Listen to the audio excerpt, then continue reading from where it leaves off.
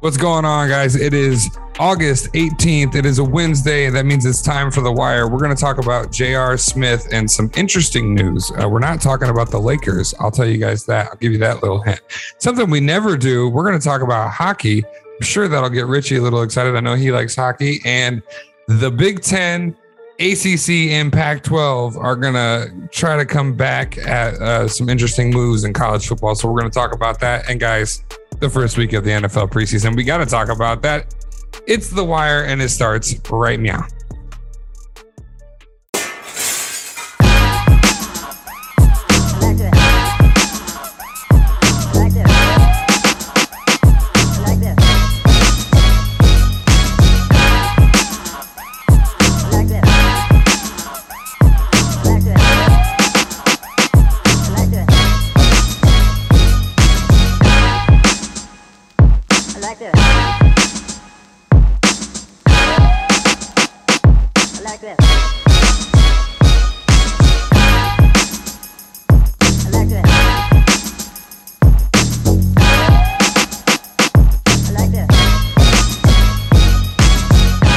What is going on, fellas? Richie, you're back from the islands. Like back 2 shades darker. 2 shades darker. Red. Welcome back. Hi. Welcome. What's going on, everybody? How you doing? What's good? How you guys doing? Doing good. Good, man. Got some sun. Ready to go. Ready to go. Ready to go. Ready.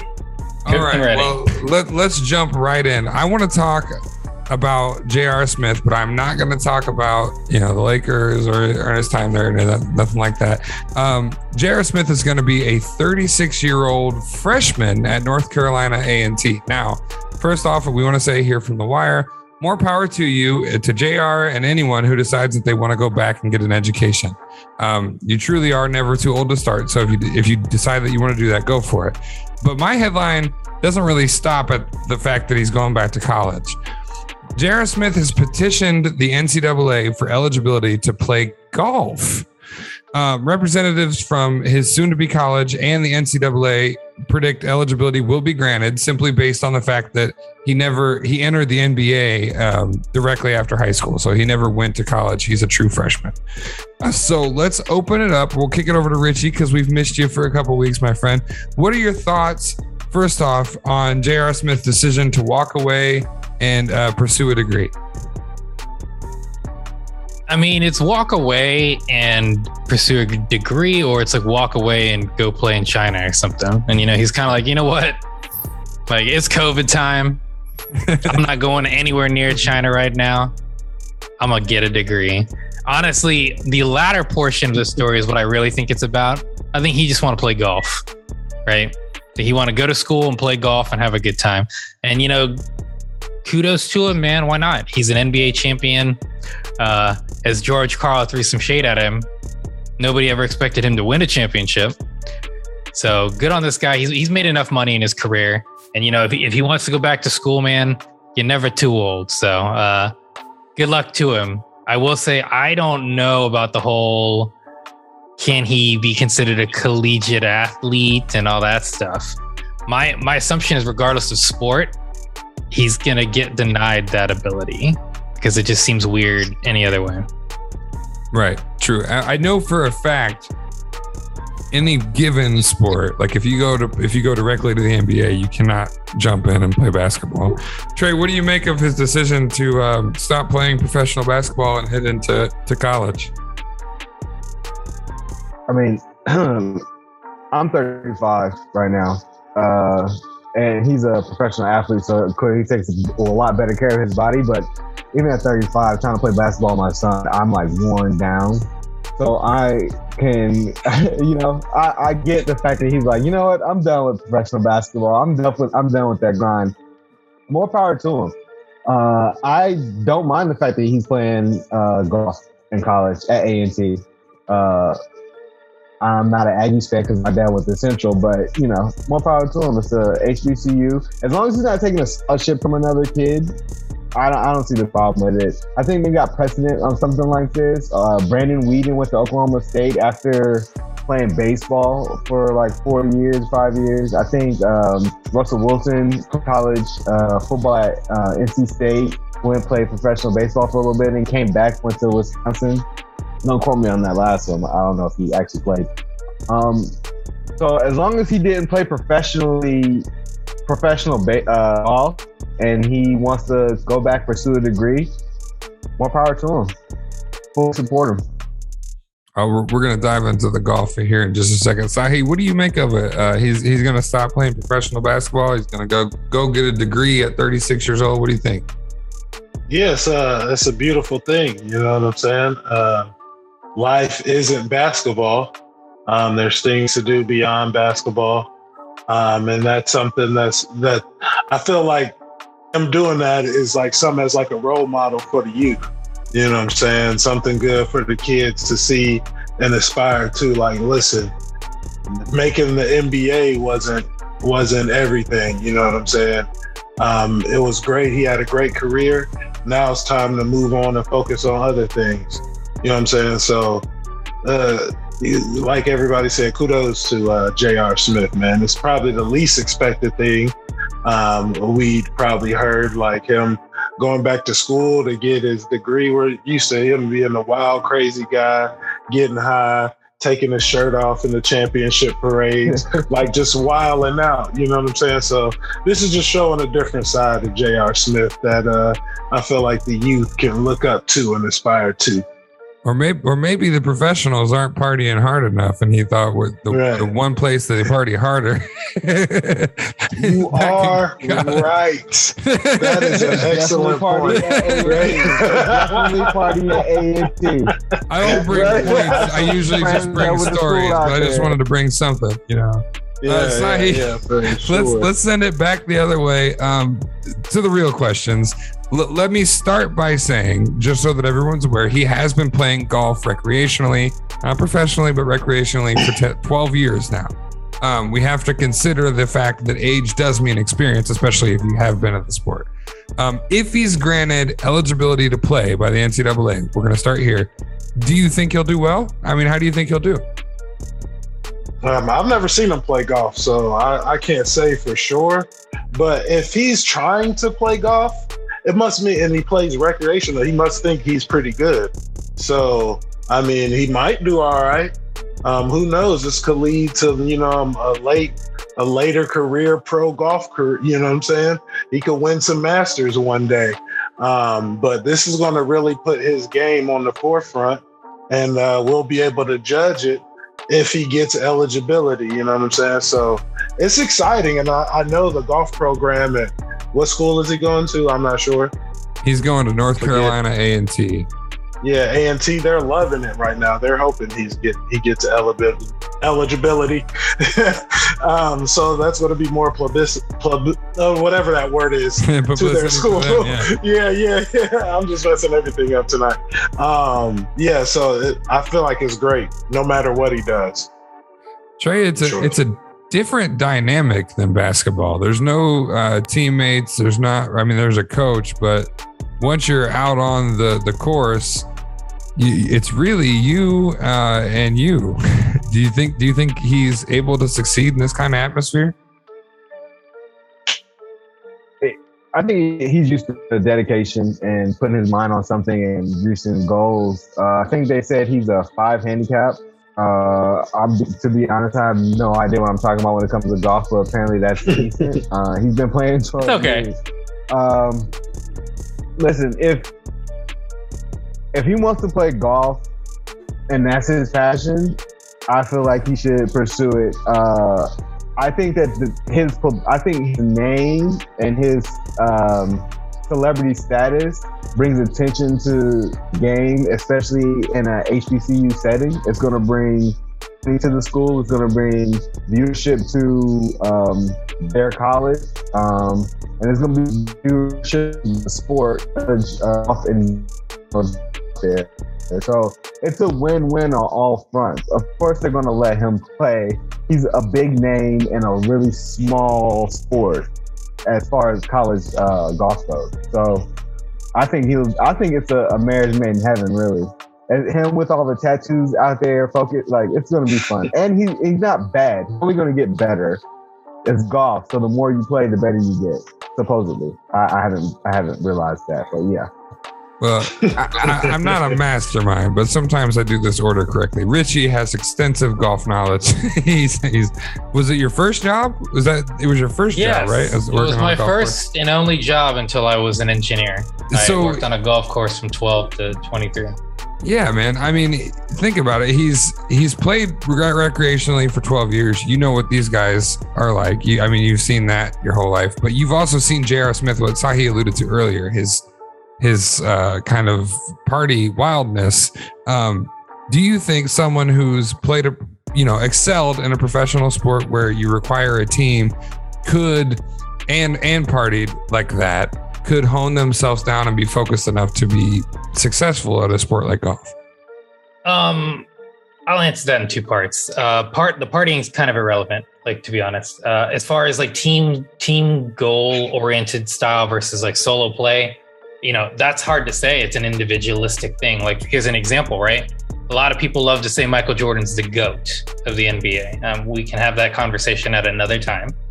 But he's terrible at golf. Charles Barkley, also terrible at golf. So being an athlete, terrible, Kenny. Being an athlete doesn't really equate to you're just gonna, like, this isn't like Bo Jackson, golf is a different type of thing, and athleticism really has nothing to do with it. It's technique. And I'm not implying that they can't get the technique, but their physical attributes that they have mean nothing in golf, quite frankly. So I'm not saying, him being a 5, not bad. I mean, I would say, him leisurely playing for 12 years. And what's impressive to me is he's a 5 when he's had to play in the NBA this whole time. So it's not like he's a 5er that's going every weekend and that's the best he can do. He might be able to squeeze into, more of a 0 or a 1, or you might have to add strokes, right? 5 essentially means, guys, that he would get 5 strokes taken away to try to equal out to the course. If the course is 72, he could shoot a 77 and still theoretically beat a 72. So 5 is pretty darn good, especially when you consider, like I said, he has a profession and he already had to do that most of his life.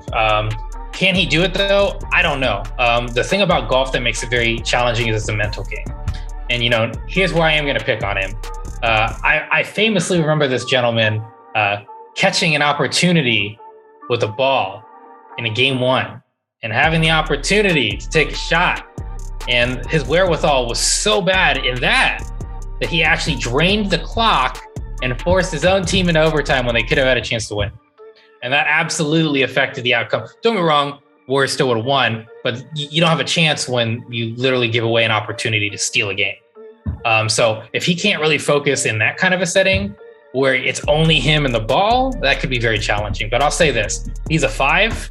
That's pretty impressive, all things considered. And against college athletes, that's right at that.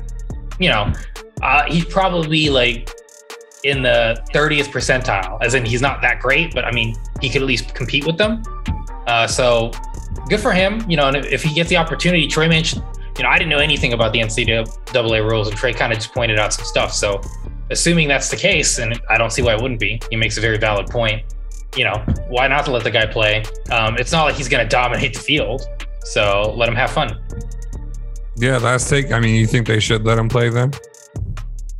Yeah, I mean, like I was saying, he's not going to dominate, so let him have the opportunity. Maybe he wins at one tournament. That'd be cool for him. But it's not like he has a competitive advantage by any means. Trey, you think they should let him, or you think they should, not based on JR, but just stop, professional athletes from joining the college sports world?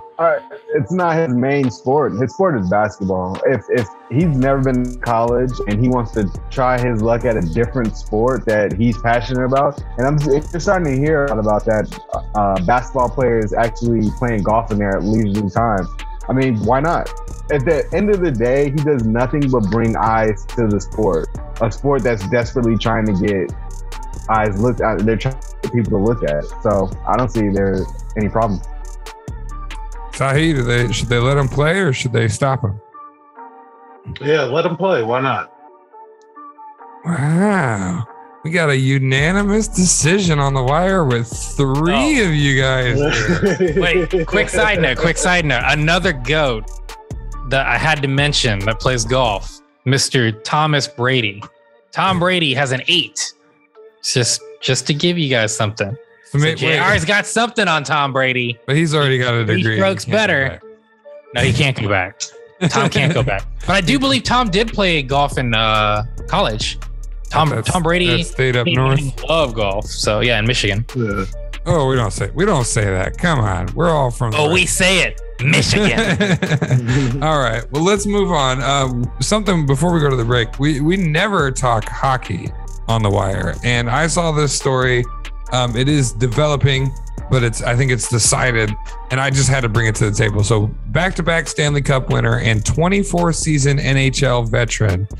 I don't want to mess it up, but it's Jaromir Jagr. Is that correct? Yeah. Has decided that he is going to continue to play for a team called Kladno in the Czech Extraliga League. This announcement comes as he's approaching his 50th birthday this upcoming February. He's 49 years old. Jaromir tells sports reporters that his decision comes from a place of obligation. He feels that since he is the owner of this club, he has a responsibility to play, and that the club may shut down if he decides to retire. I do have a quote here, and then we'll get into it. He says, "People still expect it from me, and that's probably the worst feeling when people think I can, but I know I can't." Jaromir was drafted to the Pittsburgh Penguins as the number 5 overall pick in 1990, the year that I was born. So, guys, first question. We have seen athletes from a variety of sports play, well past their prime for a variety of reasons. But hockey's one of the most violent and physically demanding sports out there. What do you make of this to start it off, what do you make of his self-proclaimed obligation to continue playing at damn near 50 years old, Sahi? Well, it seemed like when you were first explaining it, it seemed like here's a guy who owns a team who still think he's the man in hockey and wants to keep playing and forcing himself in just because he owns a team and has the money to do it. And then you said that quote, it's like people expect it of me. When they think I can do it, but I know I can't. Right there, it turned into a cry for help. I don't know how they do their professional sports in Russia. In America, I'm sure I don't want to know. But I'm not sure this is something we should be speaking of. Honestly, it's making me a little bit uncomfortable because it's like this dude is crying out for help. And if he quits playing hockey, they're gonna take him out back to the woodshed. And it's like this dude's just hanging on as long as possible. So it's sad. My heart breaks for the man. Like, just let him stop playing hockey, Putin. Come on, please. I've been hanging out with Richie too much. I wrote this story in layers. You'll get the rest of the sad story here in a minute. Oh, Trey, no. Oh my God. Trey, what do you make of this man in his so just to clarify, it is his self-proclaimed obligation. He feels that no one will pick up the mantle and continue the team if he decides to retire. I think he's going through a little midlife crisis. That's my personal opinion. I think he just voices in his head, and he thinks he's still the man on top, and he feels like he's got to do it to show them how it's done. I think he's having a midlife crisis. I don't think that anybody expects him at 50 years old to get out there and lace up the skates and go play hockey. People who watch hockey know hockey or know about hockey. I just started watching it. There's no way I'd expect a 50-year-old to go out there and play that sport. Like, absolutely not. Right. I don't know who's hyping him up, telling him this, but no one's expecting that. Richie, now just to clarify a couple of things before we jump into the question, you are an NHL fan, right? I do like hockey, yes. Familiar with Jaromir? I'm quite familiar with Jaromir Jagr. What do you make? 50 years old, self-proclaimed obligation. What do you think? Well, it's challenging. I think, we talk about it from the pressure and it's a cry for help, but let's look at it from what it is. He started playing at the club when he was 15. His father owned it. He played for 2 years and then he joined the NHL. He was actually the first Czech player and the first person who didn't have to defect from the Czech Republic, because that's when the curtain was dropped. So what was happening is a lot of these Eastern, Slovakian players had to defect to the United States. So when they got drafted, they couldn't play right away because they had to get out of Russia. And so he was the first player that got drafted and was able to play. And in his first 2 seasons, the Pittsburgh Penguins won the Stanley Cup. So, he started off prolific career. Honestly, he's got a lot of things. And here's one that you can obviously know based on what we're talking about. He's the oldest player to score a hat trick. I think he did it right before he hit 43 years old. So, Mr. Longevity, Mr. Career, but I understand it from his perspective because, again, this is his father's legacy. So he feels like it's his family legacy. His father owned the club. Now he owns it. I think he owned it in 2011, 2012. And so he's saying, if I leave this team, the revenue's gone. Sponsors are gone. Everyone's pulling out and it'll die. Because I can't, I'm not going to throw my money into it and watch it just die because we don't have sponsors. So he thinks, it's to Sahi's point, and it is kind of sad, that he's got to just shuffle around and score 10 points in an entire season. And just to clarify to our viewers, points aren't necessarily goals. Assists, goals equal points, so either one. So 10 points is nothing in hockey, to clarify, and that's what he did last year. I was looking that up while we were discussing. So it's very disappointing, to hear that he feels the need to do this, but I understand why he's doing it, quite frankly. And one thing I will say is, even though hockey is a tough man's sport, which it is, it just goes to show you these guys are tough guys. These guys are Iron Men, and a lot of successful hockey players play 20 plus years of hockey. It's pretty incredible to see most of these guys go into the 40s. Alexander Ovechkin, another Czech Republic guy. He's about to hit his 20th season. And, it's funny to me because when he and Sidney Crosby came into the league, they were the next Wayne Gretzky and Jaromir, basically, quite frankly, or Mario Lemieux, you could argue. And now they're the old guard, because we're getting old. It's just funny to see these cycles. But yeah, it's very disappointing to hear that Jaromir's in this position, but this is definitely one of the GOATs. So I hope for his own sake and for the club's sake, they can find a way to, have some sort of revenue stream so he doesn't have to keep doing this. Because clearly, based on his language, he doesn't want to play and he knows he's washed. So it's really sad. Yeah, I've got some follow up here, but I just, for anyone listening that is thinking that I was crazy to say it's one of the more physical sports, have you ever tried ice skating? It's exhausting, let alone. Have you ever fallen on the ice when you're going really fast? It sucks. Yeah, it hurts so much. I've fallen the whole time. So much. I think I'm making a career out of this. Okay, we're gonna send it back around. I'm gonna make it a 2-parter, and then we'll go to the break. First part of the 2-parter is, how does this decision to continue compare to athletes that we've seen do it before, like Brett Favre, Randy Couture? You could say Peyton Manning. You could try to say Tom Brady, but I think that's a whole different cup of tea. How dare you bring his name up? He's 43. You could almost say it, but he plays like he's 21. And the second part of this is the rest of the story. Jaromir feels that he has to hold the company as long as his dad draws breath. Basically, his dad owned the company for 20 years. As long as his dad's alive, he wants it to continue to be successful. So I want to know, what you think of it with knowing that knowledge, knowing that that's in there, but also can you compare it to guys like Brett Favre or Randy Couture? He came back at 43 and won the championship. And then maybe Peyton Manning, he sort of, played a little too long, but Richie, we'll go reverse order there. Well, first, how dare you ever throw Thomas Edward Patrick Brady Jr. in this conversation? Just so you know, buddy, He's not wearing a knee brace this year. That's the first time in his career he hasn't had to wear a knee brace. I don't care if he's 70. Okay, that's right.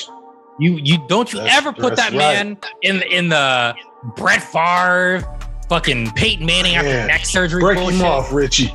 That's just break him off. And you throw him in here with Jaromir Jagr, who's 50. What is going on? So first of all, don't you ever do that on this show, because there are 3 people here who will call that bullshit. I wasn't slandering him. I'm just pointing out that he's. You're pointing out he should retire, which he should not. He just won the Super Bowl. I didn't say he should retire. He's just past the age of 40 and still playing his profession. Yeah, but the other dudes were all washed. True. The other dudes were all washed. Anyway, that wasn't the point. Anyways, to the point. This is not the same. Those guys are chasing glory, as I mentioned earlier, and as we've all discussed. He's keeping his family legacy by keeping the hockey team. So I don't feel that they're not equivalent. He knows he's washed. He even said it. You know, I don't belong out there. He knows he's washed. He's doing it for different reasons. So I don't fault him for it. I don't feel like it's the Brett Favre syndrome. I don't feel like it's the Peyton Manning syndrome. But, you know, ironically, for a lot of those guys, like we just mentioned, like Peyton Manning, they happen to win even at the end of it when they weren't really good. Now, if he wins a Czech hockey, you know, championship at 50, I don't think he's going to care. You know, he's a Stanley Cup winner. I don't think he really cares about that stuff. So I don't think that's why he's doing it. So having said that, like I said, I don't view it as the same. This isn't a man that doesn't understand he should quit. He knows he should be done. It just hasn't worked out. And just so you guys know, actually, he played in the NHL until like 2018. So this was very recently he even retired from the NHL, and he did it to go back to his home team. So I don't think it's the same. You can't compare it apples to apples. But as I said earlier, and I'm going to reiterate it, I really hope this dude can figure out a way to get revenue to the team so he can get his corpse off of the ice, because he does not belong on there. And honestly, at 49 years old, he could fall on his ass and break his tailbone. Let's be realistic here. So it's really sad, honestly. This kind of bummed me out. Sorry, man. We'll pick it up in the second half. Trey, do you see any comparison, or have you felt this before with any of the other athletes that have had that career that kind of went, longer than you expected? First, I'm gonna start by saying I did not know my guy was still playing. That's insane to me. That's insane. That's crazy. So there's a big difference between 43 and 50. There's a big difference. Okay, I can feel the difference between 5 and 30. 43, 50 are 2 different ages, and that is like that's mind-boggling that he's still playing professionally at that age. I think that's a comparison. Like Rich, that was more of a vanity play for them. Brett Favre was trying to just hold team by hostage and to see if he knew he still wanted to play. Tom Brady actually can still play, so shame on you. And Peyton Manning was at the end of his career, but he was being held up by the defense, and he knew that, and that's why he left after that, and we went on top. What he's talking about, and I feel bad for calling it a midlife crisis. Jesus, I'm so sorry. He needs to talk to his dad and see if he could just be like, Pop, it's nearing the end. I apologize. Let me sell the team. At least try to make some money out of it. Like, I don't know. But I don't think it's the same at all. I think that's a completely different thing. I don't wish it on him, but I have a wrench in the gear. Richie, real quick, and then I got something for you. Super quick, because Trey mentioned something. The difference between 43 and 50 is the same difference between Aaron Rodgers and Tom Brady, just to clarify an age. Oh, wow. And I also wanted to say, I made that point about him being having a midlife crisis, thinking that he hadn't even been playing. He's been playing continuously since then. That's sad. Like since I was born. And before that, he was playing. Before. He was playing on this team when he professionally as 15. Yeah. Yeah, I was like, bro, I was born in '85, so yeah, like no. He was playing when I was born and Trey was born. Sahi, same set of questions. Can you compare this to any other of the athletes' careers that kind of went on a little longer than you expected? What do you make of the fact that it's really he's doing it for his legacy? And also the wrench in the gear, because we're running out of time, and I don't wish this on anybody, but realistically, this could put him in a worse health condition than his father playing hockey at the age of 50. Oh yeah, for sure. Because who knows? He could get broke off on the side of, how to hit the wall. Somebody break him off. He slip a disc. That's, like at 50. But he's probably, he's over there in Russia. They're doing things, it's probably not the same talent level. But those young guys is still rough.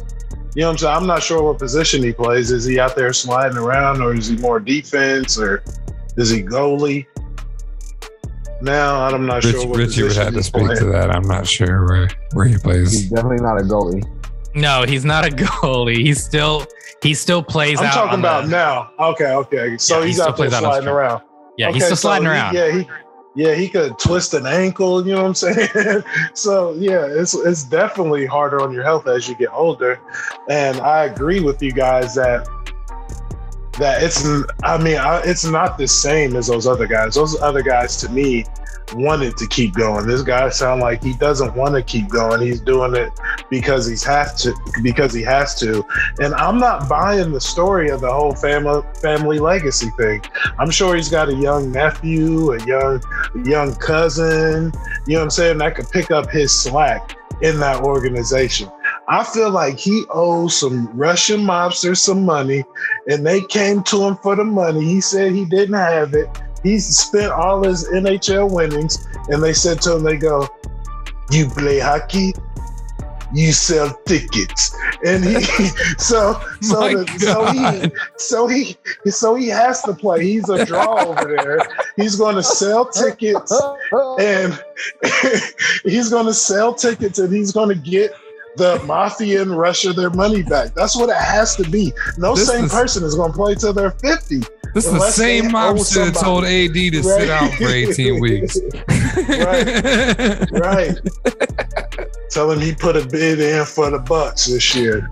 You know what I'm saying? But no. It's got to be something. It's got to be something sinister in the game. That's all I know. Their family legacy thing, nope. Well, boys, we made it almost a half hour before we got some of the good old Sahi. We're going to be right back. You're watching The Wire. Don't go anywhere. When we come back, we got to talk about the NFL preseason. But before that, we got a little something for you. We'll be right back. Man. Much Russian moms. What's wrong with you, bro? You always gotta do something. You sell ticket. It's true though. He even said it. Happened. Right. That's what he said. He said people expecting. They gonna pull the plug if he leaves. Right. I thought I was being risky talking about him dying before his dad. Yeah, Sahi's just keeping it real time. That's that Eastern European bullshit. You work till you die, boy. Right. There's some Vlago Dragic type stuff. Yeah, exactly. Yeah. You know what I mean? Exactly. If he dies, he dies. All right.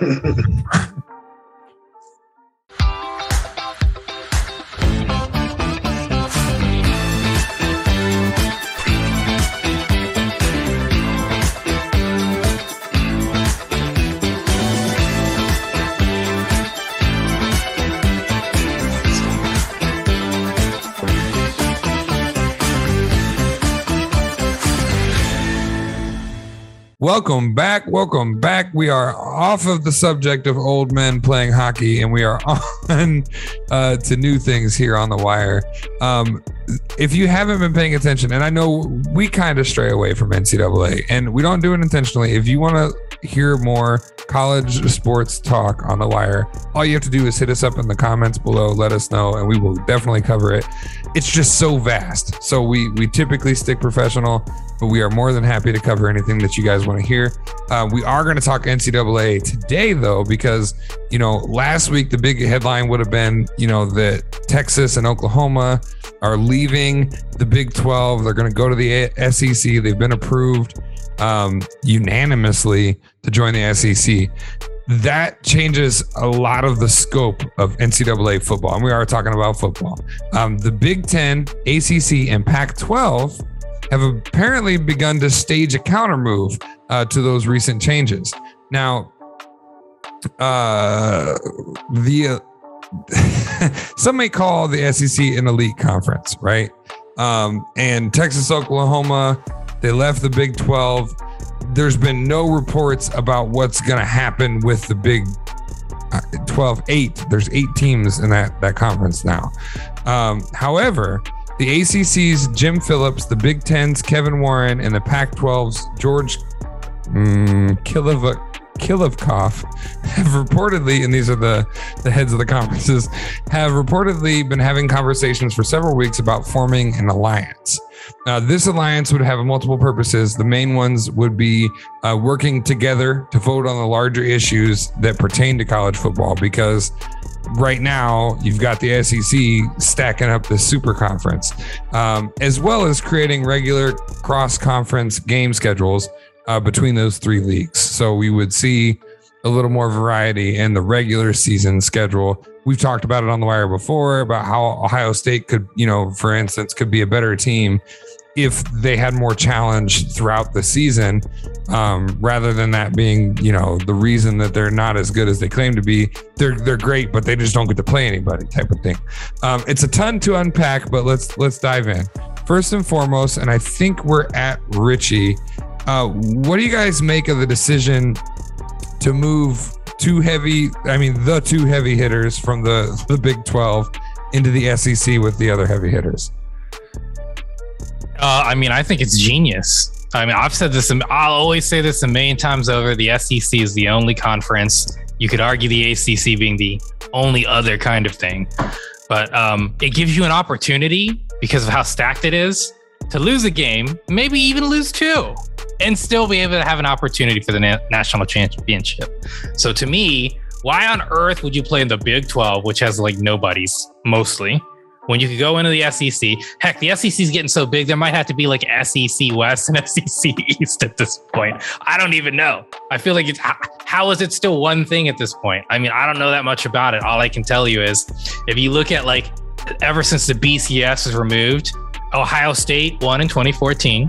But after that, it was virtually all SEC and then 2 ACCs, but the ACCs being Clemson exclusively, right?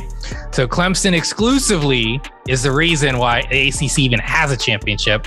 Everything else is the SEC, which is Alabama and LSU. And then you have the lone Big 10 and the first CFP, which was won by Ohio State.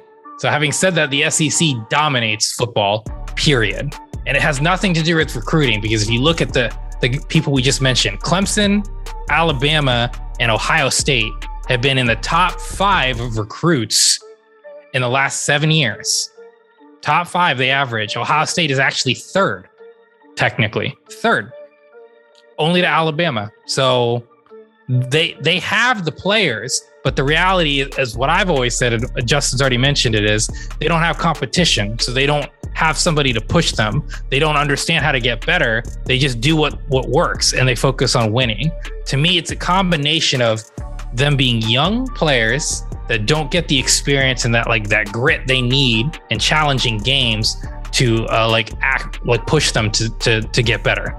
And then also coaching at the end of the day. Look at Nick Saban. We can sit here and say the bottom line is this: Ohio State and Alabama have similar recruiting qualities. And quite frankly, Ohio State usually has more 4-stars recruits. The one big difference is Nick Saban. Forget the SEC. They have Nick Saban. When you have a great coach, you can see what happens with the great coach. There's a reason Nick Saban in Alabama pays him hand over fist. And quite frankly, I don't see how anybody has any chance of of being successful. I don't even know what the Big 12 Justin's going to talk to us. I think it's like the 8, the small 8 now. I don't know what it is. Justin, what is it? What is this thing? I'll pull it up right now. But yeah, there's 8 teams left. While I'm pulling that up, Trey, I know you've got a love for college football, so I'm excited to hear your take on this specifically. But I mean, for starters, what do you think about the SEC acquiring Oklahoma and Texas for cash considerations? I didn't say that, but maybe. Yeah, it's the rich get richer. They acquired Texas A&M and Missouri a few years back. They're going to Texas and Oklahoma, I think 2024, something like that. And it's fair, really, because what's really going to end up happening, and to Richie's point, I think the state actually won a championship with Jameis Winston too. But to Richie's point, what's going to wind up happening is all these other conferences are going to split off, and it's going to be the SEC versus everybody else. And what's going to happen is everybody else is just going to get left in the dust. And I don't necessarily want. Also, Carolina and Louisiana a lot in the top 25, and that was just to mask the fact that no one has a chance. I don't know. I guess I have to see where it goes, but the ACC, the Big Ten, they're gonna have to do some type of with the SEC. Those. Yep. Well, we'll get back to him when his internet. We'll get back to him. Absolutely. Yeah. How about Sahi? What do you think, man? Well, I've got the Big 8, and this list hasn't even been updated. Big 8. This just happened. We've got Baylor, we've got Iowa State, we've got Kansas, we've got K-State, Kansas State, Oklahoma State. Used to be Oklahoma. We have TCU, Texas Tech, and West Virginia left in the Big 12, who to date have not made any decisions to join the alliance or anything like that. Trey, we lost you. Did you have a final cap on that? Oh, they're other conferences are gonna have to join together and compete to even be in a position to win a championship with the SEC, based off of the move, the team that they're getting is an abundance of riches. Absolutely. Sahi, Oklahoma, Texas, they said sayonara Big 12. What do you think? I feel like the SEC is doing exactly what their plan was to keep the allure and the facade of how awesome the SEC was. You know what I'm saying? Keep it alive. Like, ooh, look, we got Oklahoma and Texas now. I guess the SEC still does it better than everybody else, don't we, guys? Like, no, man. Like, no, the SEC really is overrated, in my opinion. I like that these other conferences are teaming up with each other. It's just going to make for more exciting college football. And what's more exciting college football going to do is going to slowly start to peel away the allure of the SEC. Like Richie said, the only school that really matters out there is Alabama anyway. That's the only school keeping it afloat. And when you got a juggernaut that huge, okay, the rest of the conference is going to look better. You know what I'm saying? If you could play a couple close games with Alabama, win some other games, like, yeah, okay. Like SEC, they won some championships just because the people that vote these schools in are like, oh, we got to have some SEC teams in there. That's the best football we got, blah, blah, blah. And they're starting to see these schools that aren't in any power conferences go undefeated. You know what I'm saying? Your South Florida's, what was it, Memphis or something last year? Some school went undefeated. And then there's these schools that are slowly starting to creep up year after year. and they're wanting a chance to play in the college football championship, and they deserve to do it. And the SEC is like, nope, we want to keep these fools keep believing that we're the best conference of them all. So we need the names of Oklahoma and Texas, who have so much history of good football, and that's just only going to bolster our reputation in the college football field because we're scared of these small schools, you know? So, I mean, it's good, but what they're doing is they're making everybody else think, everybody else get better. So it's going to be good for college football all around. And yeah, the SEC isn't going to be looked at as a powerhouse for too much longer now that they got Texas in there. Let's just keep it real because Texas is trash. Hey, whoa. Maybe the team. I got to vote for the team. I live here. Damn. Hard. I'm from Ohio. Right. That's what I said. I mean, you down there. Well, I mean, this is a local joke before we move on, but you almost expect someone like Mount Union to get into the SEC before Ohio State. Yeah. Wow. Yeah. High school Texas, I know about Mount Union. Nah. Hey, they're undefeated most seasons. Right. Yeah, they should. I mean, that's Division III though, so they just beat up on nobody. Yeah. Yeah, they should just get bumped up. I mean, Ohio State beats up on nobodies. Come on, guys. Come on now. Like I said earlier, the Big Ten got the most Hall of Famers, probably, I think. So we can look up those numbers. We'll do a fact check next week. Right, yeah. Big Ten got some heavy hitters. They do have hey, back in the day, Sahi, I agree with you. The Ohio State churned out Hall of Famers, but this is no longer 1990, my friend. When you got the best playing against each other, they're not gonna look as good because somebody's got to lose and somebody's got to win. What happened when they played Alabama, man? Okay, but Alabama gets, you know what I'm saying, all the best recruits. So but Alabama is just above. Exactly. Alabama is above the conference. Listen, they get the recruits because they send players to the league. They're always going to get the recruits. As long as you have teams like Alabama, Louisiana, Georgia, who can continue to send players to get money, millions of dollars, they're going to continue to get those recruits. And Ohio State does too. They don't churn out a lot of players that's going to be Hall of Famers and have long, illustrious careers. That's where you go to the Big Ten, where you learn real football. Next week, we'll have an actual stat check, but I believe last year there were 22 Alabama players, and I think Ohio State was 20 in the draft. And we can keep going back previous years. Always Alabama. Ohio State's always the second most drafted players. I'm not talking about drafted players. I'm not talking about drafted players. Well, I am. I'm talking about NFL ready, quality talent, roster to roster. Ohio State is hardly even arguably any worse than Alabama. They just shit the bed. That's the reality. But they got the more Hall of Famers. I'll bet you that. I mean, we'll find out. And like I said, in the '90s, it was lit, and there probably are a lot of Hall of Famers. So. Right. The 90s, they had Maurice Claret to deal with. No, anyway, we're gonna send it back early 2000s. Right. So this is kind of like a 2, maybe 3-parter. I want to get your take on the alliance specifically, but I want to know, like, do you think what should happen with the Big 12? Do they stay? The Big 8, those teams that I mentioned, do they get dissolved between the two? Do they join the alliance? And does this alliance give the teams that aren't in the SEC the opportunity to be greater, to play more challenging opponents, like we've talked about with Ohio State? If they had to meet Clemson in the regular season, if they had to prepare for a game of that magnitude, maybe they'd be more ready when it comes championship time. What do you think?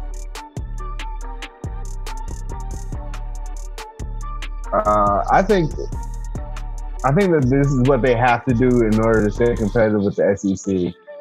And the one thing that's been lost to me is, what is the purpose of the NCAA at this point? Like officially, I want to know. Like, if these organizations are going to come together and build alliances, and the SEC is gaining all of these teams, and college players are able to make money off their likeness, what's the purpose of the NCAA?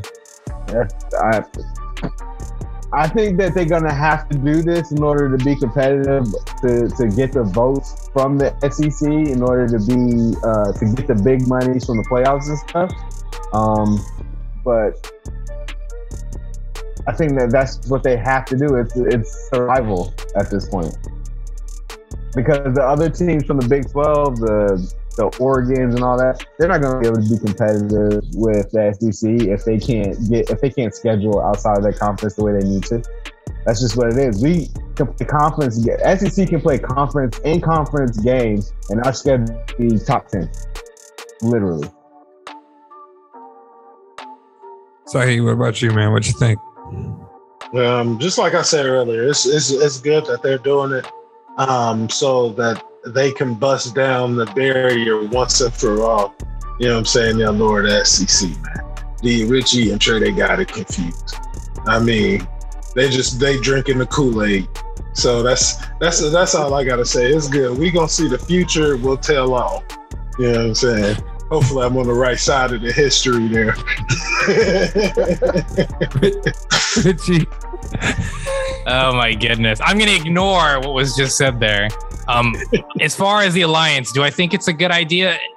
This is what's tricky. We don't know what this alliance will entail. The only thing I can say is if I'm the Big Ten, I'm kind of scratching my head on this one, because what this really is TV rights deals, guys. That's the name of this game. At the end of the day, these colleges are about money, right? Well, they're not about competitiveness. I'm sorry. Now, to Sahi's point, the SEC is trying to take all the big names to try to catch up. Because I don't know if you know this, the Big Ten actually has the biggest TV media deal. Each team gets $54 million. So the Big Ten actually gets paid the most. So what does the Big Ten get out of this alliance? Theoretically, if this alliance works and if the NCAA approves it, then they can at least play more higher caliber teams. Because let's not kid ourselves. The Big Ten, like 15 years ago, was a phenomenal conference. Minnesota was, they had some killers, but it's just no longer the case now. And honestly, Michigan is quite frankly a joke, and it's just Ohio State getting free money off of Michigan. And that's a big part of why the Big Ten is so successful, is that rivalry being one of the oldest rivalries. So do I think this is necessary?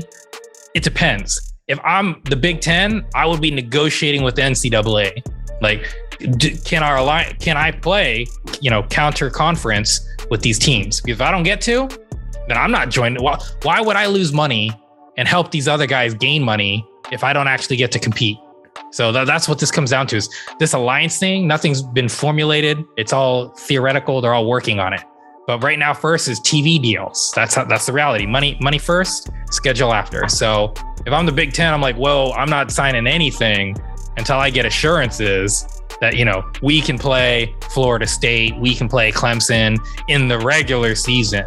And if I can't get that, I'm out. I'd rather play the cream puffs if I'm Ohio State, at least guarantee my way into the playoffs. Might as well. Form an alliance with the SEC. Form an alliance with the SEC. No, I'm just kidding. Trouble for them.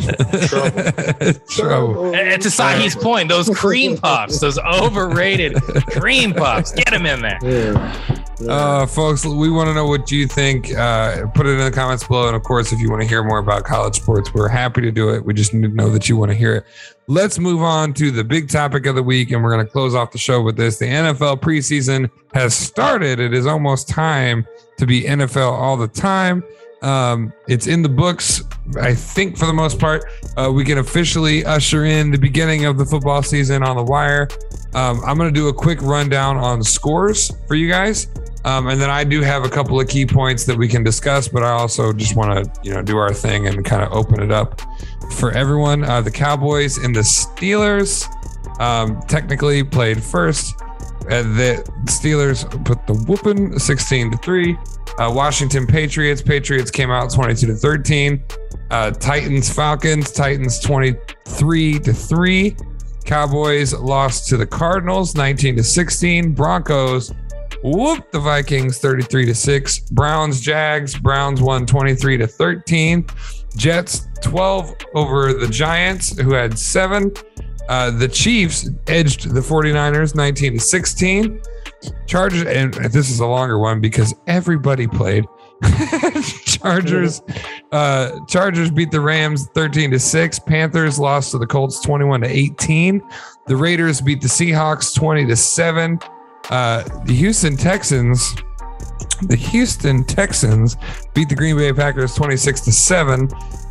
The Bengals beat the Buccaneers 19-14. The Ravens beat the Saints 17-14. The Chicago Bears beat the Dolphins. That was an awesome game. We'll talk about that. 20-13. Bills and Lions. Bills won that one 16-15, and the Steelers played again against the Eagles 24-16. Whew, that's a lot of scores. Now keep in mind that is preseason. Not everything is taken at face value. So a couple of key points, then we can open it up. Let's start off with the Colts. So the Colts only had 2 starters, one on offense, one on defense. And that was not the main story in Indianapolis. All eyes were on the QB position based on our conversation last week on the wire, or was it a couple weeks ago? Carson Wentz is out. Huge question mark on when he's going to come back. Colts fans are focused on Jacob Eason and Sam Ehlinger and who's going to take over, who's going to be able to step into that spot, because we talked about it. Indianapolis was planning everything around Carson Wentz. The highlight of Eason's time in the game was when he ran the 2-minute offense at the end of the first half. He led the Colts on a 6-play, 75-yard drive that was capped by a Jordan Wilkins 3-yard touchdown run. Ehlinger's best moment came on the game-tying series that included completions of 47 and 25 yards. And then he tied the game, showing off his running skills by keeping the ball on a 2-point conversion. So to start things off, and I think we never start with Trey. Let's start with Trey. What do you think? Where I'm sitting, it kind of seemed like the two QBs were pretty close to even. Does one stick out more than the other to you? No.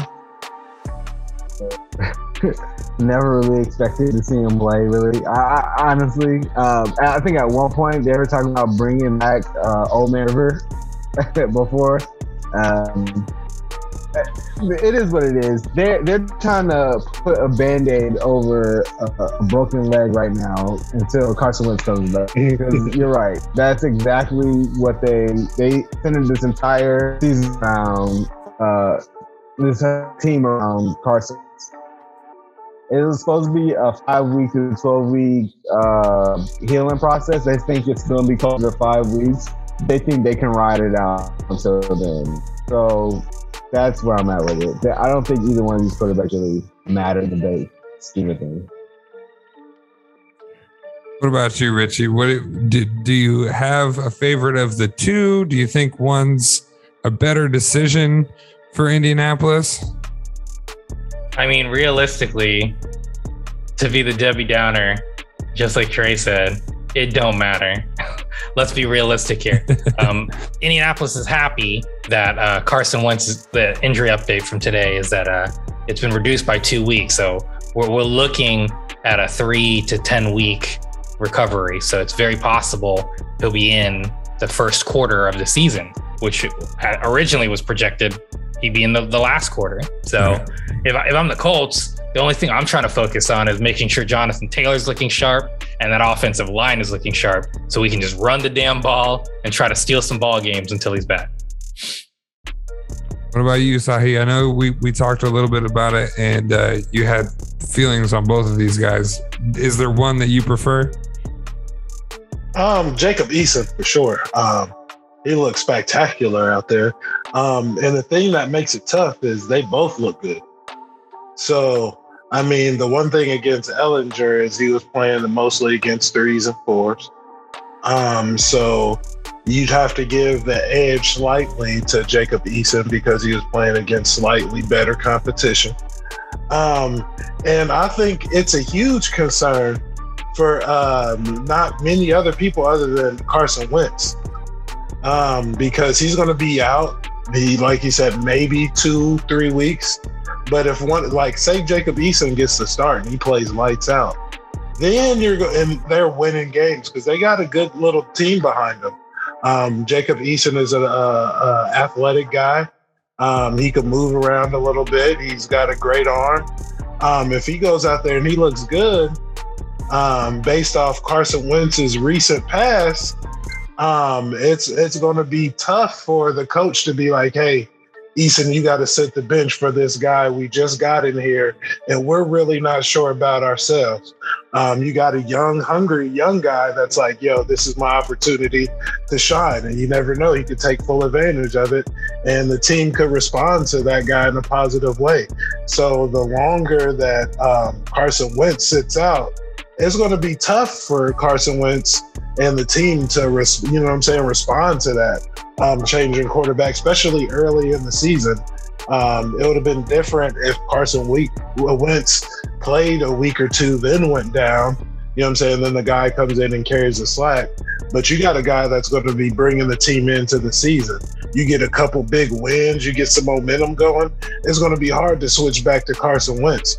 So they might, slow his rehab and stuff down. That's how they'll keep him out of the starting lineup. Like, you know what? We don't think you're ready yet. Go ahead and keep rehabbing. And they're going to let the young guy shine and then start shopping Carson Wentz around. So the performance by those guys is a little scary for Carson Wentz. If we gave out points on the wire, Sahi, I'd give them to you. Wonderful point there. And plus, you never know. Carson Wentz will probably come back in and have to go right back out with like a thumb injury or something like that. You're done with Carson like that. I don't mean to talk down on him, but he's always injured. We got one more story, and then we'll open it up for the last few minutes. Andy Dalton, the Bears, got off to a super rough start, honestly, against Tua and the Dolphins. Justin Fields made his debut in the second quarter, if I'm not mistaken. Not the smoothest of starts, but he did start to kind of gain his steam as the game went on. He was 14 of 20 for 142 yards and 1 touchdown. He had 33 rushing yards and a rushing touchdown. It seemed to me, though, in the back half of the game is when he started to command the pocket, look a little more comfortable, and play more of the football that we're used to seeing Justin Fields play. Where are we at? We stopped at Sahi. We want to go reverse order. What do you make of Justin Fields' debut? I thought it was phenomenal. He looked like the Justin Fields that I knew he could be coming out. I thought he should be one of the top 2 picks. I knew Patrick Mahomes was going to be a guy when I saw him on John Gruden's Quarterback King. I watched the show called QB1, and it was a story of 4 high school quarterbacks, and Justin Fields just happened to be one of them. And he was a phenomenal thrower of the football. He was throwing stuff in practice. Like, he was dropping it right on guys in the tight coverage. So it's not like these guys were like wide open and he was just getting lucky and he just happened to have a tremendous arm. And I was watching some show that he did some sort of recall memory test, and he scored one of the highest scores that you can have. So I knew he was going to be. I knew he was going to be a guy. His first drive, he was like way back deep into the red zone. I think started maybe at the 10, maybe the 15. So it was going to be hard to come out of that. So the coach just had to play it safe. So you can't really fault him on that. But after that, he just played lights out. And I hope that Matt Nagy starts Justin Fields out of the gate. If not, it's going to be a quick career in Chicago for Matt. Well, and reverse order, Richie, what do you think, man? We talked a lot about Justin Fields. We thought, he should be in the top 5. Things kind of changed. We agreed with him being in the top 12. What do you think now? Well, I strongly advocated at the time that I thought he was going to slip. I did not think he would slip past the 49ers. Zach Wilson was the one that caught us off guard when we were talking about this previously. What I think about all of them is that's what's going to happen. This is going to be a narrative. If one of them becomes a superstar and the others don't, kind of like Patrick Mahomes, where you're going to be having, when we talk about Zach Wilson, Trey Lance, Fields, and what's his face? Oh, white boy, Mac Jones. Those are the four we're going to be talking about for the next couple years, and to see which one of them was you missed him. I will say Justin Fields did exactly what I expected and what we talked about before the draft happened, which was he looks to be the most game ready. He looks to be ready to go. To Sahi's point, Andy Dalton, as a Bengals fan, he's serviceable, but you don't need serviceable. you need to try to win. And right now you need to try to win. And Justin Fields gives you a better chance, even at his young age and his inexperience, than Andy Dalton. You gotta take a chance. In my opinion, he shows you he can at least game. He's a gamer. I think he's the guy who's going to look the best early. And it's a matter of, does Trey Lance improve his skill set and potentially overtake him? But again, those are the four quarterbacks we're going to be talking about. Fields did exactly what I expected and what we talked about. He's game ready. He's always looked like it in Ohio State. When he dropped and Zach Wilson, I didn't mind Trey Lance just because people get so happy with the athletic quarterbacks. But I was shocked when Zach Wilson, just because he has that rifle, went over Fields, and then Fields dropped. So this is a match made in heaven. I love that he's in Chicago, quite frankly. They're a tough, gritty team, and this is a tough, gritty kid. People underestimate him. They think he's so skinny, and he's not. He's like 220. He's perfectly normal size for quarterback, and I'm looking forward to see all four of these guys, Mac Jones included, and see how they do at the end of the season. Trey, real quick, what is your take on Justin Fields? And then I've got a little special thing to take us out today. Justin Fields are real good. Like you said, as the game went on, his progressions became a lot more smoother, faster. He looked like he took command of the game. I don't think it was smart of him to say that the game felt smart to him, because I think first game that they have, if Matt Nagy does put him in, which I don't think he was, because he put the brakes on Mahomes too when he was in KC. If he doesn't put him in, his first game is against the number one defense from last year, and their line sucks. So keep it down, big fella. I mean, just hold on. Stop talking trash, because you got to face it. You're gonna be facing Aaron Donald. Aaron Donald's coming, my guy. Aaron Donald's coming fast and heavy and hard. But no, he looked good for a rookie. He looked like it's not phasing him at all. I mean, 14 out of 20, 1-2, rushing touchdown, and throwing. He's good. Man, keep it down, he said. Maybe let Dalton take those hits for the first game, then put him in. Yeah. All right. We're gonna try something we used to do. I'm gonna give you guys 30 seconds biggest takeaway from the preseason. We're at Trey, so we'll just keep that reverse order. Trey, I'm gonna put 30 seconds on the clock. Give me your biggest takeaway from the first week of the preseason.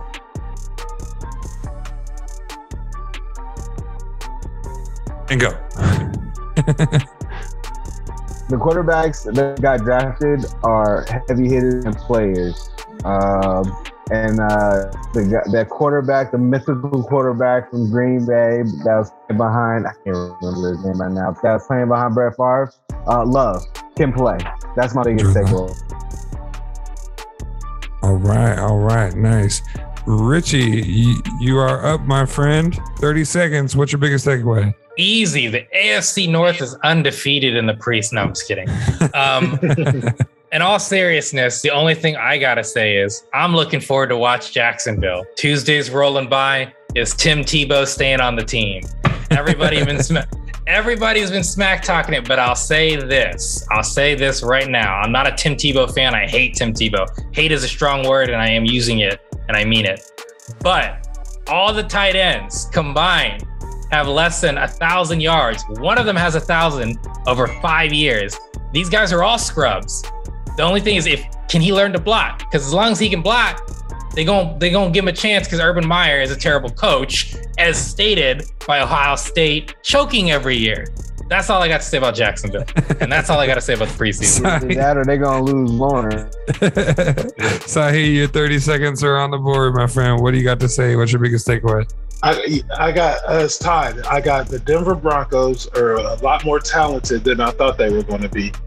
And second, a lot more talented than I thought they would be is Zach freaking Wilson. The boy, this is a way too early prediction. Comparison is Drew Brees. If they get some guys in there, he looks like a young Drew Brees out there. He got some zip on the ball and some accuracy. So I know that's high praise, but that was just like my first reaction when I saw him actually play. All right. Well, you heard it here, folks. Let us know what your biggest takeaway from the preseason was, and anything else you want to talk about that we talked about, whether you think we're full of shit or whatever. Make sure you check us out. All the links are below right now, but we got Facebook, YouTube, Spotify, all the audio channels. And new this week, we have a Patreon page. Look, we love doing this. We're going to keep doing this. But if you want some exclusive behind the scenes footage, you want some stuff that drops a little earlier than everybody else, hit us up on Patreon. Show your support. Show your love. We really appreciate it. Thanks for watching The Wire. We'll see you next Wednesday and every Wednesday at 8 p.m. Eastern. Oh, man. I was waiting for the shoe to drop with Sahi. I thought he had some sort of joke. I was sitting here waiting. Like, where's the sauce? Right. For years, I've been a Justin Fields hater. I don't think that he can throw a ball. I don't think he can